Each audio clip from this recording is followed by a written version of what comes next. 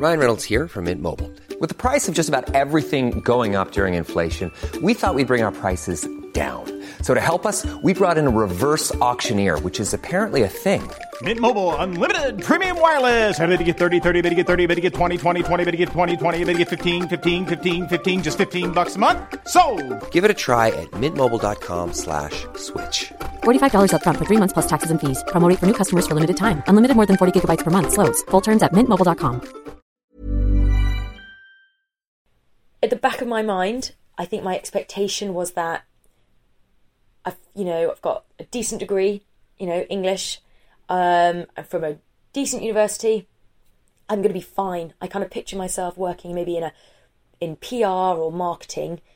I'd have decent pay, and my friends would be in London doing the same thing, and everything would be fine. I didn't think I would struggle to get a job or anything like that.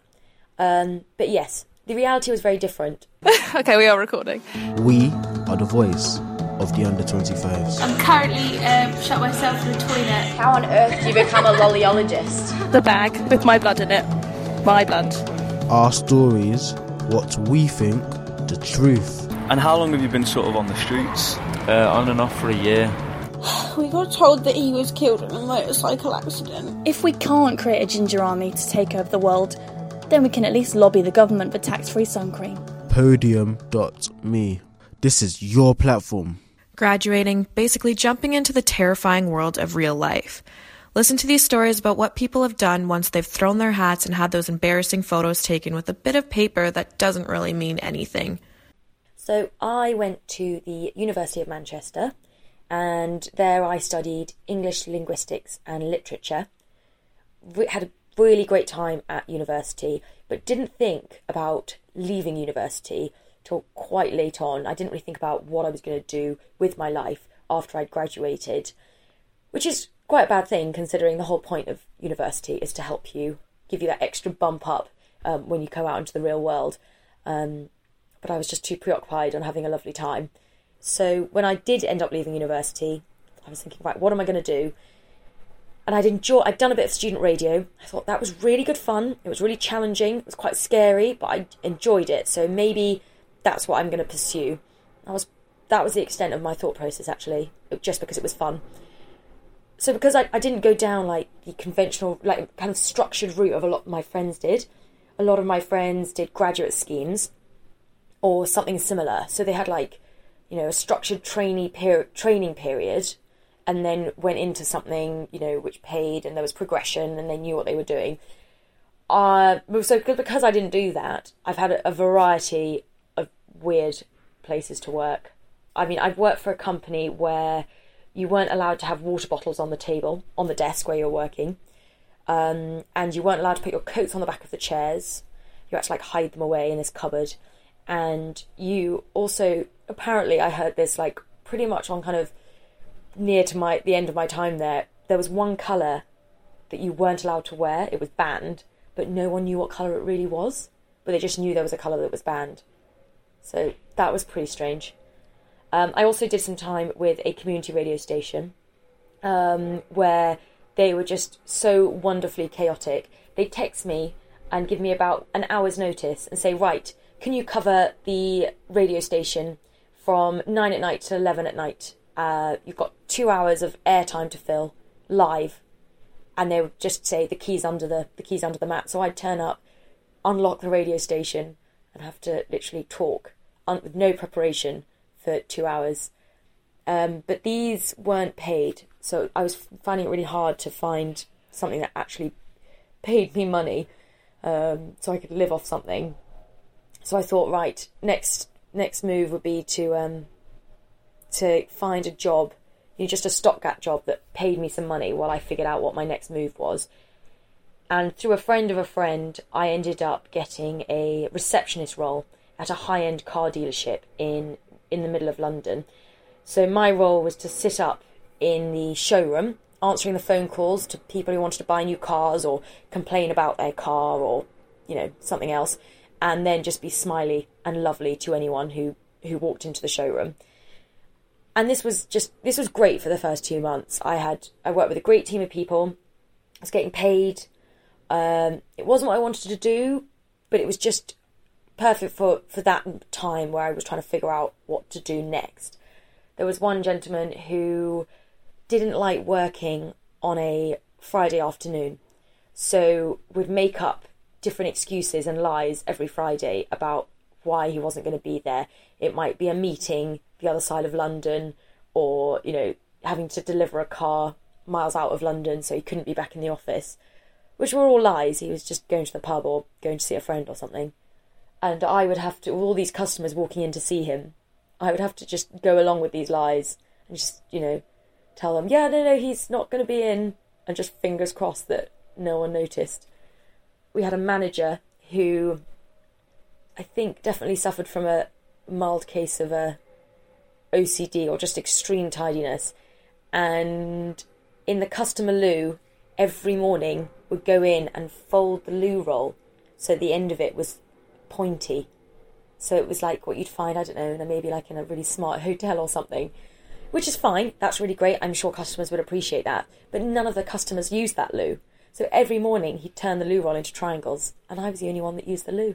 So I got this, you know, star treatment for absolutely no purpose whatsoever. And it was extremely busy, so some of the days I would be answering the phone pretty much non-stop, as in the calls would just back up and back up. And I was answering the phones, and I got so bored of constantly, you know, good morning, Kate speaking, good afternoon, Kate speaking, that sometimes I'd do a funny accent and see if people would notice, or sometimes I'd sing it, and see if anyone notices. And most of the time people didn't, and it was quite embarrassing when people did and they caught me out. So there's nothing wrong, like I had no issue with the role, there's nothing wrong with being a receptionist, it's just not what I wanted to do. And sooner or later, like 2 months turned into 4 months, and 4 months has turned into 6 months, and suddenly I'm like, oh my goodness, I've been here 8 months, this is just meant to be a temporary thing. I started to feel like quite trapped, and it was just horrible feeling that I'd completely drifted off course to what I intended to do in the first place. So I'd set out, you know, leaving university being like, right, here goes, I'm going to get a job in radio, it's all going to be great. And it had been going so well. I did internships in some really great places. I did an internship at the BBC as well. And then suddenly I was here answering phone calls to people who, you know, had a puncture in their tyre and were yelling me down the phone.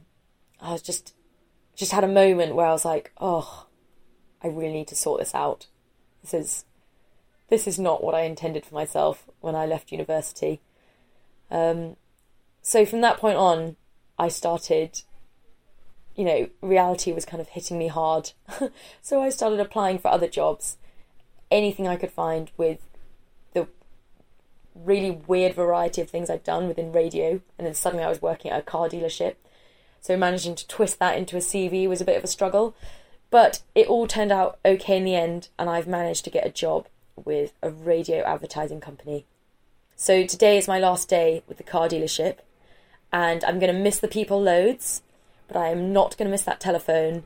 I'm not going to miss rude customers, and I'm excited to be getting back on track, and like, you know, doing what I actually want to do. So I think in the future, I'd probably, if I find myself drifting off course again, I probably won't panic as much as I did, because it always turns out okay in the end, even if you can't really see it. We all know what it feels like to have your dream job just out of reach. Our journalist Beth went to speak to someone who found her dream job, and it's not a job that many of us have heard of. So, Moosh, yeah. That's your nickname? That's my nickname, yeah, they gave it to me, they can't pronounce my name. And who are they? Tell me who they are. A really great company called Lickalix. They make natural healthy ice lollies. Tell me a little bit about Lickalix and what you're doing at Lickalix. Yeah, well, Lickalix, they're making really the greatest natural handmade ice lollies, and they make it with all fresh fruit, good ingredients, a little bit of sugar to get out the taste, because when lolly's frozen, taste changes, and just need a little bit, but it's really good. Tell me what your job is at Lickalix. The lollyologist. That's probably the best job title in the world. In the world, yeah. It comes from mixologist.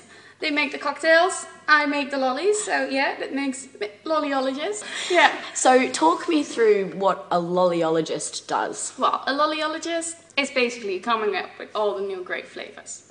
We start with this massive brainstorm. Best it works if we just do it all together, like sit with each other and make up new flavors and get great ideas.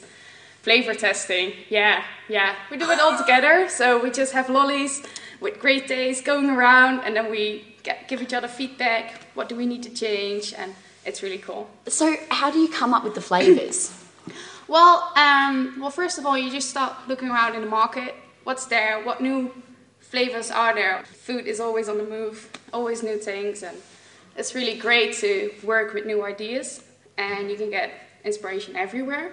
So we just, start looking at that, and then we come up with some ideas, and we see which ingredients we need, and just work out a new recipe. What's your favourite lolly flavour that you've created? Well, I have to say it's not really a difficult question. We have one with banana, chocolate, and sea salt. It's the best. It's really good.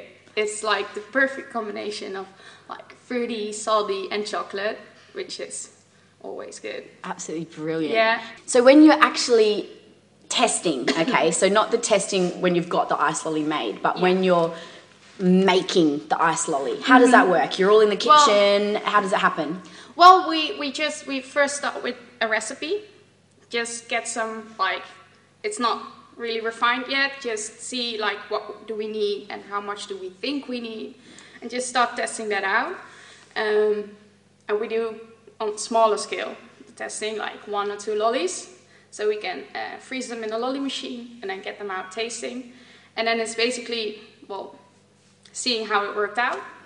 And on forehand, we also look into like when you use different kinds of fruit, it changes when you freeze it, or color changes, or what do we need to add. So if you work with avocado, you have to add some lemon. Can you tell us why? Yeah, because it doesn't turn like brown. Ooh. Yeah, the lemon keeps it fresh and green. So those are like the little tricks you need to know, and you go forehand, so you don't have to you don't spill one testing round. You just know it is on forehand and you try it out. How did you get this job? How on earth do you become a lollyologist? Well, Google was a good help. Yeah, I needed to get an internship abroad for school, and I just started looking everywhere. Like, you have to. It's really hard to find something that suits you, fits you, and you really like. I just came across a website that was like under construction, and I clicked a bit, and I got to a Lickaleaks page, and it's like, yay, this is awesome! I like this. So I just, I sent them a letter, and after a few weeks, he got back to me. What did your letter say? Well, that a bit about my study course and who I am, and that I really love to work with food. It's my one true big passion. I love it, and I like to be really creative, but also I really take my responsibilities. I can work seriously. That I really want to work for them, and I really thought it was cool to make some great new flavors. It's really cool to go into a store and see Lickaleaks there, and like, hey, I made that lolly. That's awesome, and that's really and it's really good to see how you get from an idea to like one lolly. And what about seeing someone eating your lolly? Yeah, that's awesome. Yeah, and we've been to a lot of events, and it's really cool to just stand there, like being incognito, and see somebody get a lolly and like, this is really good. You're like, yay, I made this. Yeah, that's really cool. Would you ever want to go up to them and be like, hi, I'm the lollyologist? Well, would be very modest. Well, everybody works really hard, so like they got all of them good ideas, and that's really great. We had a event where we made a bit of kind of crazy flavors, but they turned out really good. So like sweet corn with a bit of salt. It's really insane. It sounds crazy, but it was really good actually. Like, you maybe not order it and eat a whole lolly, but for the event it was really great and really awesome to try it. So you were telling me about the salted sweet corn lolly. Oh yes. And I want to know more about that. Yeah. Well, it's kind of a crazy thing to try out. It's just basically a lot of sweet corn, like smashed up together, mixed it, a bit of salt in it, some sugar, and that's it. And that's basically it. Yeah. And so how on earth do you think that sweet corn is going to be a good lolly? How do you come up with that idea? Corn is great. Like, put it on the barbecue, and like it's really good with some butter and salt. Like a lot of sea salt. It's the best combination, salt and sweet. So yeah, that's how we came up with it. Like basically seeing inspiration and everything, and just try it. Talk about your story. Where do I start? What was the question? Have you not heard about this? No. Oh, okay, I'll go into it. I just couldn't care less. Don't worry, I completely agree with you. That's a weird one. What am I going to say? Nah. That's really judgmental, innit? And basically, that pretty much sums it up. Hi, this is Craig Robinson from Ways to Win, and support for this podcast comes from Invesco QQQ. Invesco QQQ is proud to sponsor this episode, and even prouder to provide access to innovation for the last 25 years. Basketball has had innovations over the years, too. We're seeing the game played in new ways every day. Learn more at Invesco.com/QQQ. Let's rethink possibility. Invesco Distributors, Inc. Podium.me.